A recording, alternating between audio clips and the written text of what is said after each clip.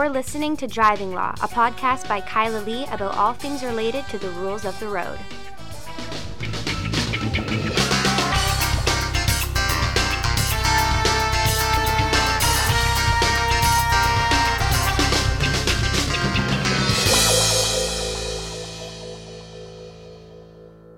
Hello, and welcome to another episode of Driving Law. I am Kyla Lee, and with me, yet again, my co-hostess with the mostest, Paul Doroshenko. Hello. Hi. So, it's been a week. It's midsummer pandemic driving law. I mean, honestly, it kind of feels like it's been a month since we recorded a podcast. I don't know why. Yeah, the days are dragging out a little bit. I had lots of things happen too at the same time. So moments of things moving quickly and then slower today. Yeah. But one great thing that happened this week, finally, the reopening of traffic court. Yeah, and you were like one of the first people there, the very first traffic court day when they had no signage, no indication of where you could park, no indication of what building it was in. Yeah, no, so I went to Kwantlen University, the Surrey campus, where they were holding traffic court. It's supposed to be room 1205. I followed my Google Maps multiple buildings. Yeah, I show up with multiple rooms. No, it's more than one building. Okay. Well, maybe, I look on the directory, maybe only one building has room 1205. Nope. 3 of the 4 buildings, room 1205. So that was confusing. I eventually figured it out because I found a sheriff parking his car, and I was like, where is traffic court? I'm surprised the sheriff knew. Yeah. Yeah. Yeah. I mean, because it was like 8:30. Yeah. So they were just getting there. I know. For Monday morning traffic court. Keen are always there early. Yours probably wasn't till 10. It wasn't till 10, but I had a hearing at 9:30, so. You wanted to talk to the police officer beforehand. Yeah. So. And it's a pandemic. Then I do my IRP hearing. I get out of the car. I'm like, okay, I'm going to go into the building. And I go, the door's locked. What the hell? What is going on? There's a number for security. I phone security. I'm like, can you let me in? I've got traffic court. And they're like, oh no, it's around the corner. And they had like 2 signs. One that pointed at the door I was at, and then one around the corner from the sign. So you could barely see where traffic court was. If they don't put up good signage, they're going to have a problem with people with deemed convictions. Yeah. I mean, the notifications are already difficult enough. Yeah, I mean, it's confusing for people because they expect to be going to the courthouse, and instead they're directed to a school. But I still think it's better than the courthouse right now, pandemic-wise. Oh, I mean, Vancouver provincial court traffic is... like that building is just not designed to be able to deal with it. No. I think you could maybe manage if you took over the whole courthouse in Port Coquitlam. You might be able to space people out, but... But how do you discuss with the officer? There's no... No, I know. You need interview rooms or... You need a plexiglass shield table that you can have the officer on one side and you on the other. I figure, they could use youth court area of Robson, because that's all big and open and spacious. Yeah. And there's room for discussion in spacious ways. One thinks, though, that they probably still have some youth court. I mean, youth court is never trials, right? Youth court is always... Lot of youth court, yeah. Yeah, youth court is guilty pleas and what's going on with this matter. They do trials. I just know Weird and Wacky Wednesdays a couple weeks ago was a trial decision from youth court. It's infrequent. Anyway, so I show up to traffic court, and this is the ridiculous part that really got me. So right now the sheriffs are asking screening questions before they let you in the building. And I walked up, and they start asking me the questions. Do you have a new cough or a fever? No. Have you been in contact with anybody who's a confirmed case of COVID-19? No.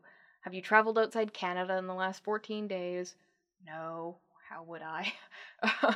Yeah. And then the last question was, are you experiencing any symptoms of COVID-19? And then they ask you about crazy shit, like, fever, cough, sore throat, runny nose. I get that. Shouldn't be going to court if you have any of those. But then they ask about muscle aches and fatigue. The thing is, I have a cough all of the time because of A, heartburn, and B, this time of the year. They ask about a new cough. Okay. But I have muscle pain and fatigue most of the time. find me a lawyer who doesn't experience muscle pain and fatigue every day. Yeah, I probably didn't until I was like 37. I didn't until I was a lawyer. I had a few short years where I didn't experience muscle pain and fatigue every day. Anyway, so I answered, yeah, I got muscle pain. Because I figured, it's with muscle one pain, you symptom, guys. Yeah. they're not going to let me, keep me out. So did a large plastic cone come down over top of you, or? Basically, they're like, oh, you got to wait here. I got to check with the others. Went inside. Oh, my goodness. And I'm standing out We're there. We're months into this. We all know. I know. And I come back. I'm like, look, I had it. I get flare-ups of symptoms. I'm not contagious. I don't have COVID-19. I just had a negative test a couple weeks ago. I promise you, this is nothing. We've had a few people in the office when they've had sniffles have gone for tests and everybody's come negative. Yeah. Anyway, they wouldn't let me in the building. Thankfully, they did allow me to make my application for my ticket to be dismissed for want of prosecution because the officer never showed up from outside the building, and the JJP granted it on the inside. So how did they, you called out and the sheriff called out and repeated what you said? No, the sheriff went in the courtroom and said, counsel's here, the officer's not. Counsel can't come into the building. Good.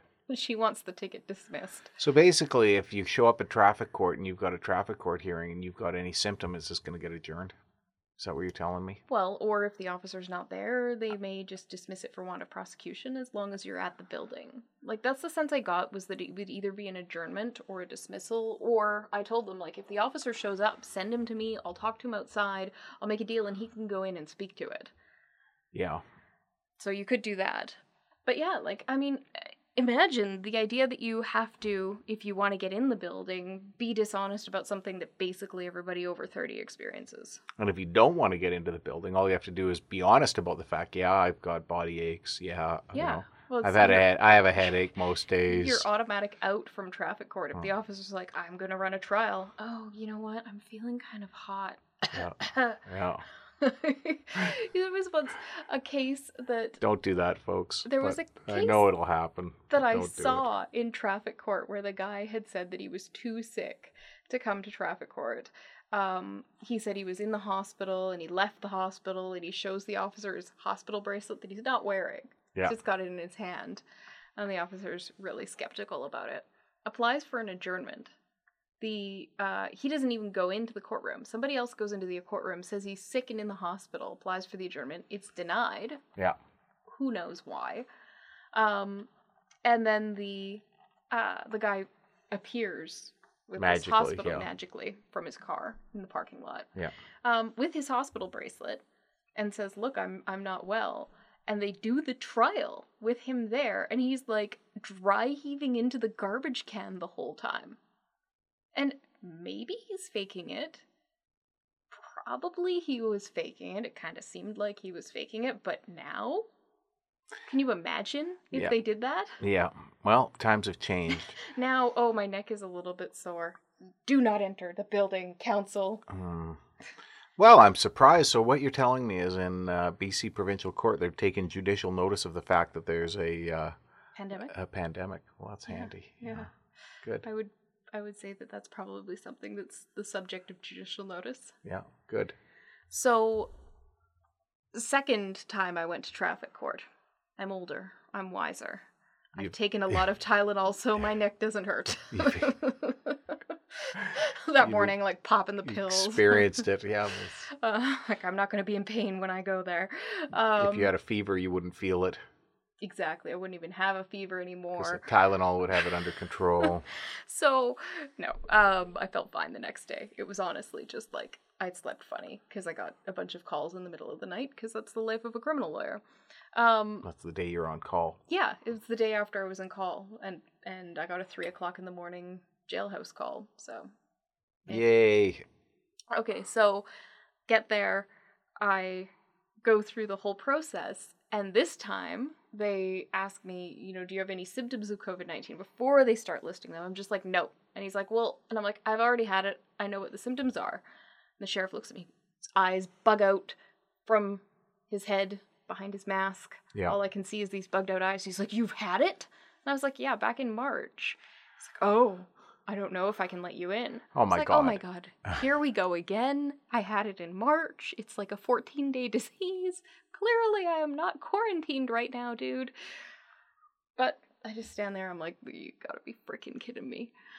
Guy goes and talks to his sergeant and says, oh yeah, she's had COVID. Can I let her in?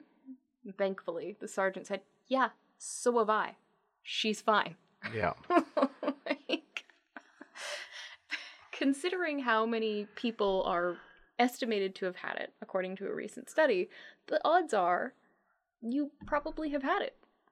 Well, it's possible. I've been tested and I don't have the antibodies, at least on that test that was sent to you by somebody who follows you on Twitter. I still haven't been brave enough to try to pick myself again. I poked my hand in 12 different spots and got lots of blood. It was so hard. I had blood bleeding all over. I poked myself by mistake on my second time. How do you bleed so well? I don't know. Anyway, I got lots of blood and I came up and said that I have no antibodies, so maybe I haven't had it. Or maybe you've had it and you've lost the antibodies. It's not entirely clear. That could be. But we also, at this point, we're months into it. You'd think the sheriffs would know, like, if you've had it back in March, you're not a threat anymore. Or at least you're a lower probability of a threat. I've had 3 negative tests since then. Yeah. Not 1, not 2, but 3. There you go. So I definitely don't still have it. Well, who knows? Maybe you do have it. Maybe you got it today. That's the point of COVID, right? It's the incubation period, and that's the problem. But the likelihood of you having it is slim enough under those circumstances. You think they would know. You would think. But not to ask the question like that to you. So I got to go in. Good. Would you like to hear what new traffic court is like? Sure. Tell me all about it. So once you're admitted into the building, there is a very large space where chairs are spread out. 1 chair every 6 feet in a row of 4, and then 6 feet behind another row of 4, 6 feet apart. It's weird. And they give you a sign that says, do not sit here, social distancing. Because when you get up from your chair, you have to put the sign down so they can sanitize the chair before the next person uses it. Oh my gosh. Yeah. They're not doing that at any restaurants. Nope. You are required to wear a mask, even though the provincial court directive is masks are strongly recommended and encouraged. The sheriffs are requiring people to mask up, which is fine. My lawyer told me not to talk to you, mask. Stylish. Yep. The problem is I'm too far from the JJPs for them to fully appreciate the awesomeness of my mask. I don't know that I'm happy about the message in court. Is it appropriate in court? I guess nobody's going to care here, but you never know. Some people have a stick up there, If people don't have a sense of humor, Paul, there's nothing that we can do to save them. Well, we've tried. We have tried. We can only bring humor and joy to so many. So then you wait, and the sheriffs call you when your matter's ready to be heard by the JJP. But what they were telling me was that they were bored. Because in at Kitsilano Secondary School, they had 4 traffic court rooms running at the same time. Wow. Which is insane. All day. Yeah. 9 a.m. is the first session, all the way to 4:30 p.m. That's a lot of sheriff hours. Yeah, and there were 2 sheriffs at the check-in counter, 2 sheriffs standing to the side, and 1 sheriff doing screening at the door. Yeah. So were they distancing? No. From each other? No, of course not. No. So once your matter's ready to be heard, you get shuffled on in there. And there are 2 tables, 1 on either side of the room. And it's like a normal-sized classroom for students, so it's really far apart. There's a microphone on each. So you go to your table. Then they sanitize your table after you leave, probably. Probably. Yeah, I didn't see that part. Oh and my then the gosh. JJP's at the farthest end of the room. So, you're at the back of the classroom and they're where the chalkboards are. And you're making your submissions basically by shouting across the room. So there's no witness box. You're just testifying from the table, I'm sure everybody's testifying from the table. I don't even know how you would conduct a cross-examination because you can't even see the other person's face because you're standing parallel to them and they're across the room. Yeah, you want to just turn and look at them, I guess, and I don't know. So the original intention had been for if people wanted to do trials, they would just hold all the trials to the end of the day. So then you'd be sitting in that weird distant set of chairs awaiting your fate. But the JJPs are so bored because they have so little to do because it's one person, and the sessions are reduced. So there's like maybe 5 people per half-hour session. Well, that's 5 people in a half hour. I mean... Yeah, but that's 5 people scheduled in a half hour. How many actually show up? Some people don't show up, yeah. Yeah, and the officers don't show up. Yeah, well, the officers will learn where it is. I mean, they've got the same problem as you probably. Yeah, maybe. Yeah. So it's very interesting. But I succeeded on all 3 of my traffic tickets, so I am a happy camper. There you go. What about self-represented people? Did you see any there? Yeah, lots. Yeah? Yep, I heard a story from an officer who I saw who I hadn't seen in a while, who talked to me from his car while we remained more than 6 feet apart. And he told me about a self-represented individual who went to trial on a cell phone ticket. And he said, the one thing that I was really upset about is it's not everybody there. And ordinarily what I would do is I would tell that guy, go talk to her. She can help you. Yeah. And now I'm not there to help people. Well, it was a year ago that we did the traffic court duty council thing, and that was a fairly useful exercise for us because we would just go into the courtroom. Usually we had to be there for something else, but we would also just call out, okay, free lawyer here, free legal advice. We can talk to you if you need it. And there was a few times that I had people, I had a lineup of 20 people in Vancouver on cell phone ticket day. But, for the most part, I ended up resolving a number of files for people by going and talking to the officer, and I know we weren't going to do that, but I ended up doing it. Got a lot of people through, and some people I advised them, run a trial on this. Yep. Go ahead. But of course, you need to be able to talk to them to do that, and officers often do just what you say. All the time. When you or I are there, they'll say, you know what, you can go talk to Mr. Doroshenko over there. He might be able to give you some advice about this, and I usually will explain it. And it'd be at least once a week that an officer would pull me aside and go, hey, Kyla, can you just talk to this dude? Can you talk to this guy? This is what I'm proposing. I don't think he understands why it's in his best interests. And then I, go and I let them understand. And, the wheels of justice turn better. So it's unfortunate that the system is set up in such a way that now these self-represented people who would ordinarily get the legal advice from me or you don't have that same opportunity, and they're not going to see me in the parking lot and go, oh, go talk to that lawyer out in the parking lot. And the other thing I missed, which I've been missing for a long time, traffic court really is a place that is a happy place for me. It's social. Yeah, I know. It's the social aspect of it. I got to see... all the police officers that are your pals. Yeah. They're your pals when they, sometimes they're your pals when you're there with a ticket with them, but they're almost always just your pal when you're there without a ticket with them. They're usually my friends more when I don't have a ticket. That's true.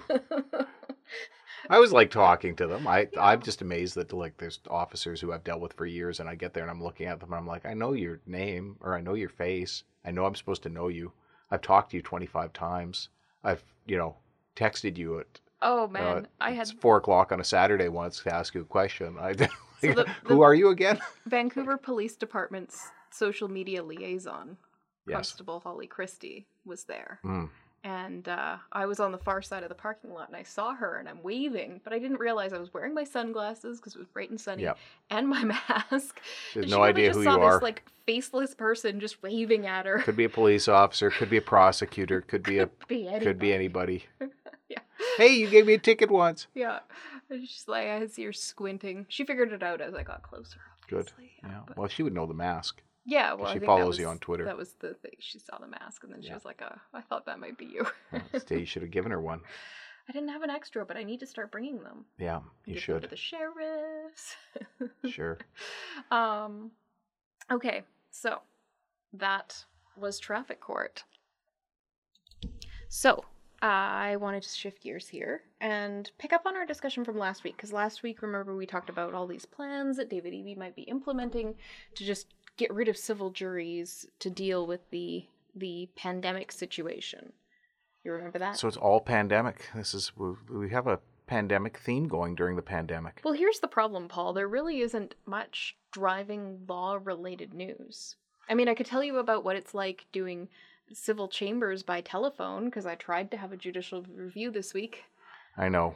I got bumped. Yes. There's been other lawyers have complained about this. You have to sit on hold only to find out you're bumped, and you can't do anything else. You can't. You have to sit and listen to the. Yeah. You can't conduct other hearings. You can't phone prosecutors. You can't. At least if I'm sitting in the courtroom, I can duck out into the hallway and take a phone call. Access to justice. There's always these complaints and concerns about access to justice. And I get it. I understand. I'm concerned about access to justice. I find the number one thing is I think lawyers often charge too much money. But why do they charge that much money? They're sitting there on hold all day. They can only do one thing. Yeah. I mean, you're going to charge your client if you're doing if you're an hourly biller. We're not. But if you're an hourly biller, you're sitting there billing your client for the entire day. Well, there's your access to justice problem. I'm sorry, courthouse, BC Supreme Court, come up with a better way. Phone lawyers 10 minutes before they're supposed to be on. Honestly, it's not that hard. Yeah, well, they've been doing it with me in provincial court. Or just tell them you have to be by your phone. It'll ring at some point during the day. You must answer the call. If you don't answer the call, you move to the bottom of the list. Well, yeah, That's what they do in provincial court. But they texted me. I got a text from the provincial court.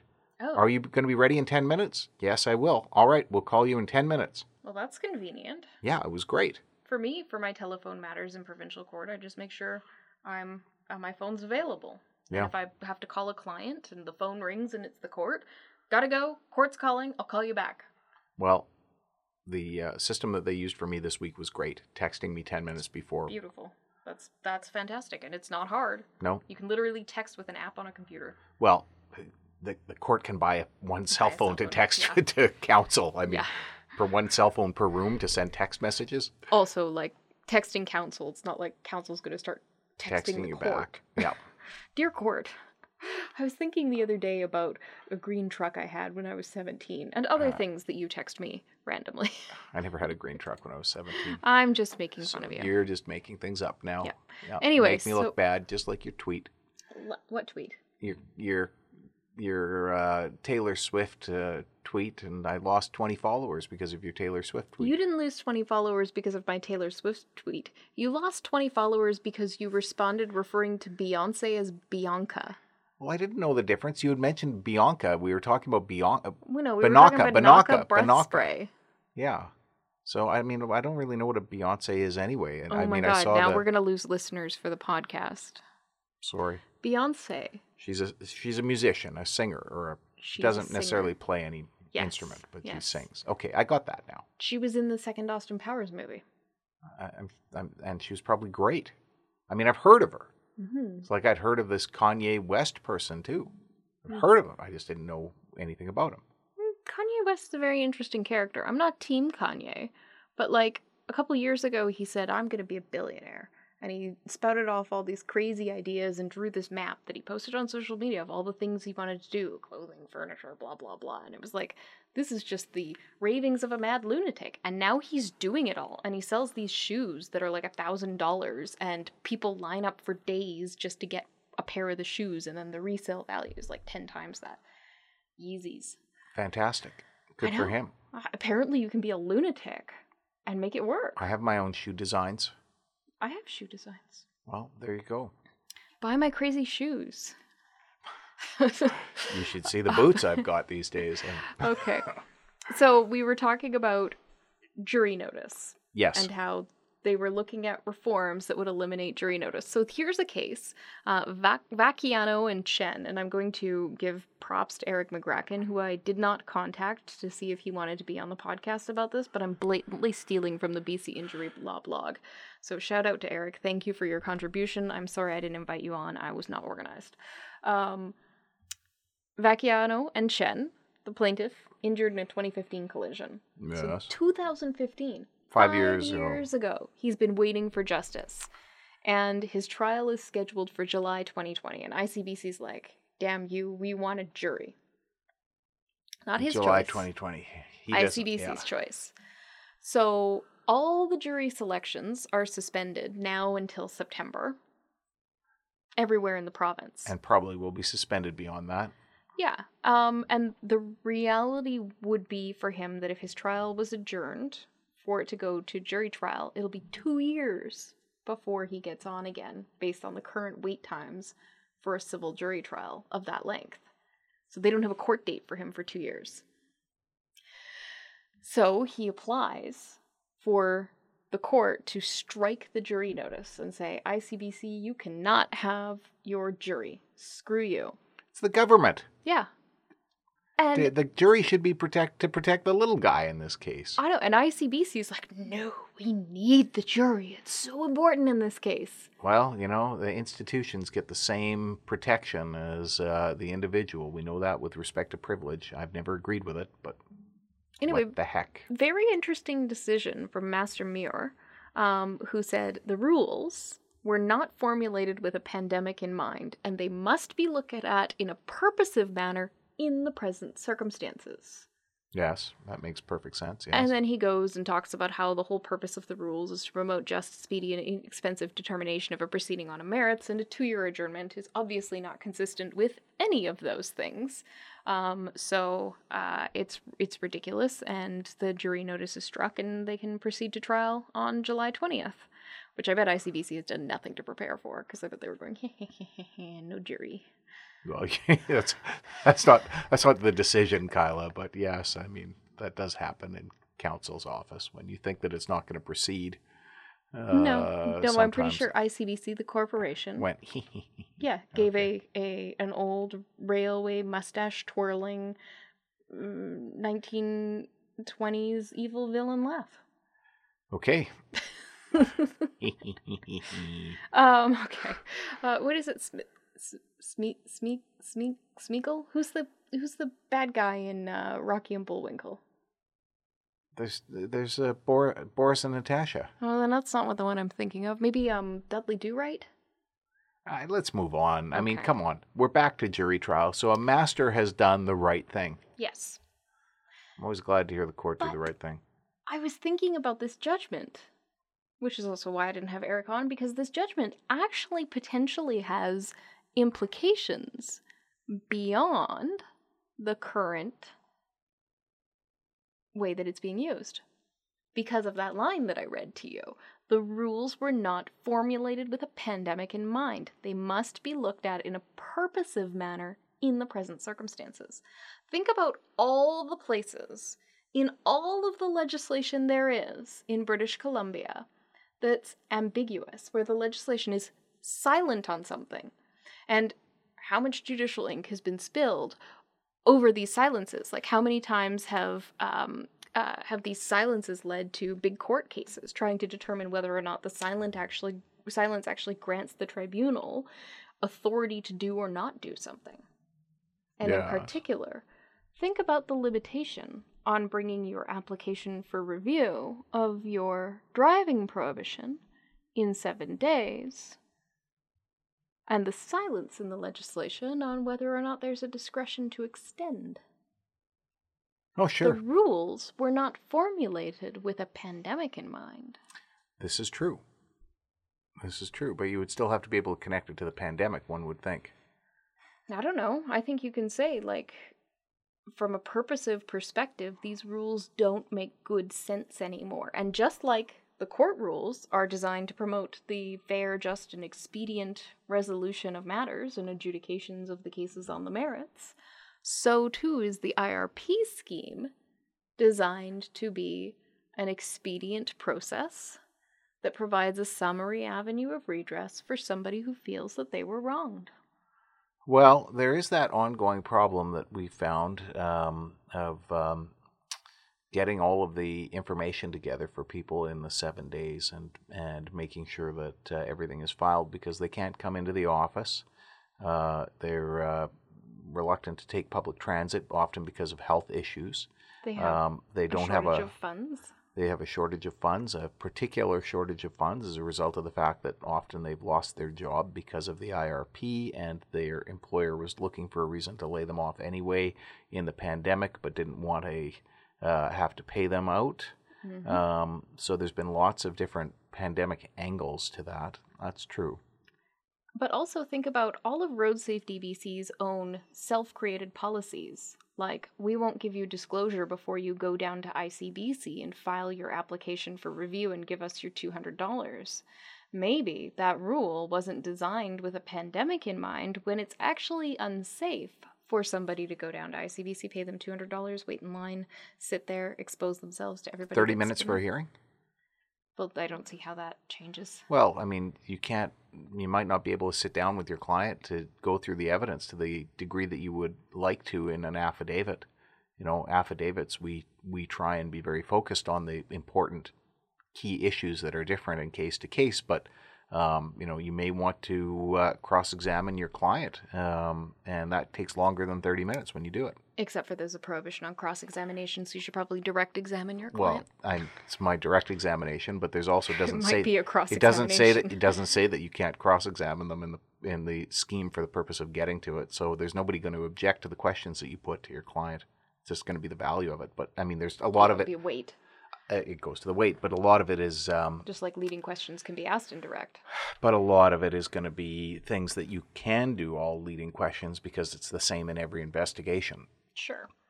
I was pulled over. I rolled my window down. Think about the policy that prohibits submitting any material after the time for the hearing has ended. That too! Because can people get into their doctors? Are their doctors open? Can they access records that might be held somewhere else? Yeah. And think about the fact... Well, I have dealt with that in an IRP context already. Think about the fact that there is technically no ability to reopen for fresh evidence once a decision has been rendered. Thank you, Court of Appeal on Mohlberg, for that, because there should have been. And they used to accept it.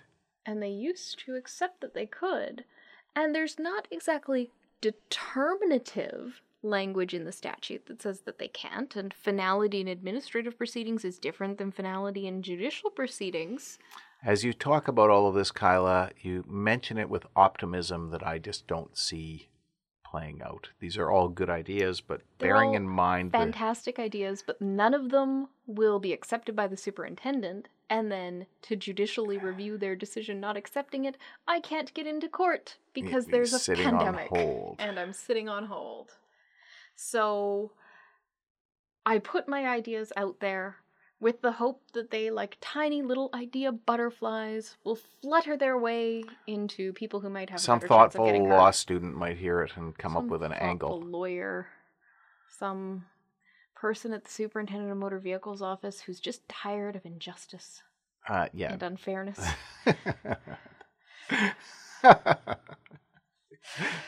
You give those special pills for that so they don't feel that. I don't know. My idea butterflies are going the way of the actual butterflies. Yep. Pretty much extinct. Yeah. Anyway, nice ideas, Kyla. I'm always glad that you're so creative. Sometimes the ideas don't work. Thank you. One more driving law related case, also shamelessly ripped from the headlines of Eric McGracken's blog. Oh my goodness. Yeah, well, there's not a lot out there right now. This podcast is just becoming the Let's Review Eric's blog without him here. Awesome blog. It is awesome. Yeah. And he's an awesome guy. Eric's awesome. Great guy. Why is Eric not a Queen's Counsel? Should be.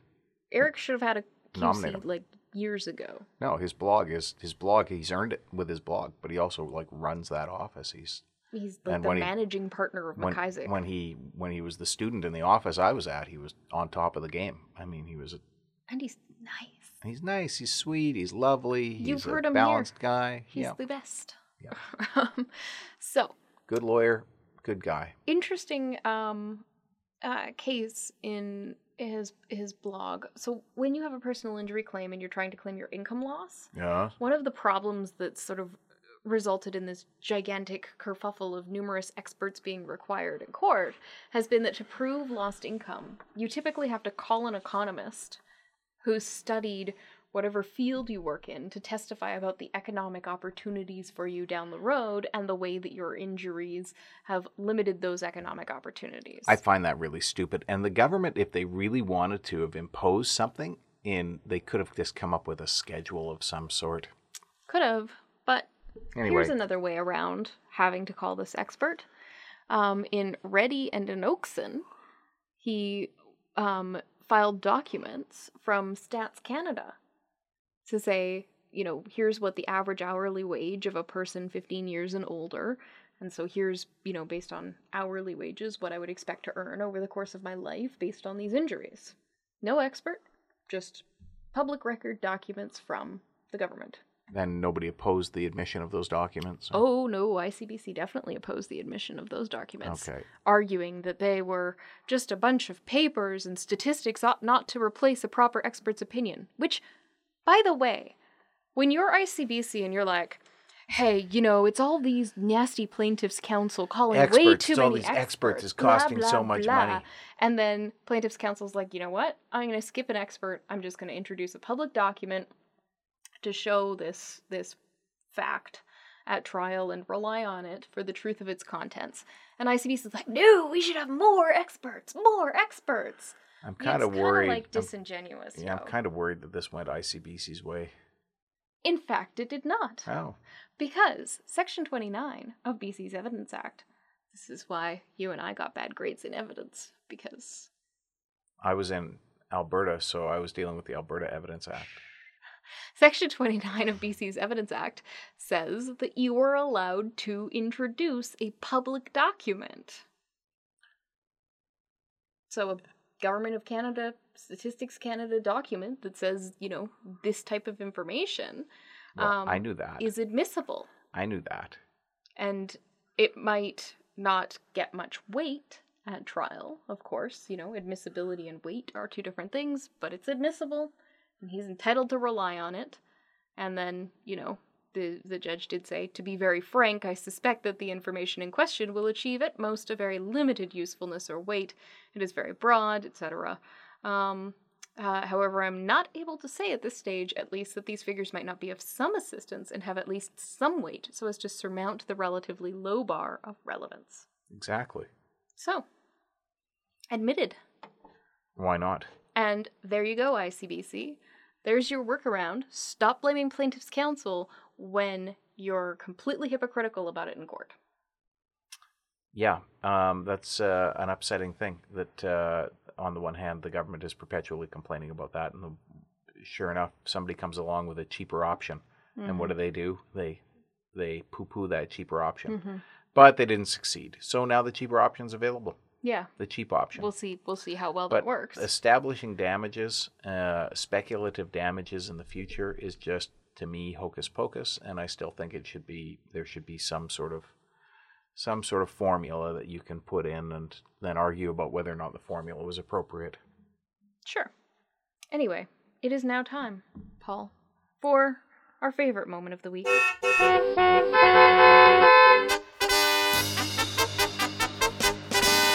The ridiculous driver of the week. It is our favorite moment. We should have two. We should have this and maybe some other. No? You're giving me that look? It's so hard. It's not that hard. I do so much work to get ready for the podcast. Do you? Okay. Yeah, I found these cases on Eric's blog. I went to Eric's blog and I read them. And this week, so hard. Like I said, this week I was not prepared. So hard. But most of the time I do a lot of work. I know find you do. Cases, I read them, I develop a position. You're doing it all week long. You're up at 6 in the morning, 5 in the morning reading cases. That's your life. I'm up at 2 in the morning reading cases because I wake up and I can't fall back asleep. I listen to Forensic Files. I get lonely because my dog has gone to sleep on the couch, and I listen to Forensic Files. Helps me fall back asleep. That guy's voice is so soothing. Now that I said I get lonely, guaranteed I'm going to get 5 DMs with people offering to come and keep me company. Yeah. Stay out of my freaking DMs. All right. I want my dog to keep me company. Unless you're a dog, don't DM me. Oh, wait. That doesn't work either. Okay. That's fine. Ridiculous driver of the week. So, Vancouver. A close-to-home one. Do you remember a couple of years ago when we had a trial in Masset and we rented a car and they were like, whatever you do, don't drive it on the beach? Yep. That was the notice. Here is to sign the notice. You know now, whatever you do, don't drive it on the beach. I was like, I knew why. And you said, why? And, of course, they explained. People, drive it on the beach. It gets stuck in the sand. And then the tide comes in. Mm-hmm. And even if the tide doesn't come in, you have no way of getting it out of the sand. Nope. Yep, that one. This is also it does damage. It can do quite a bit of damage. Yeah. But some very not intelligent person who didn't go to Masset and rent a car drove their Mercedes G-Wagon. What is that, like $250,000? They're expensive, like I think 160 or something. I don't know. May as well be $250,000. Who's got that kind of money? Well, I mean, it looks like that one's been half of it's been gold plated. So. Oh yeah, it's got extensive modifications. You can find it in an article on CTV's website by Jen St. Dennis. The G-Wagon just drives down with a trailer with a Sea-Doo on it. So let's not make it even more likely to get something stuck in the sand. Not to a boat launch, onto the beach. Onto the beach.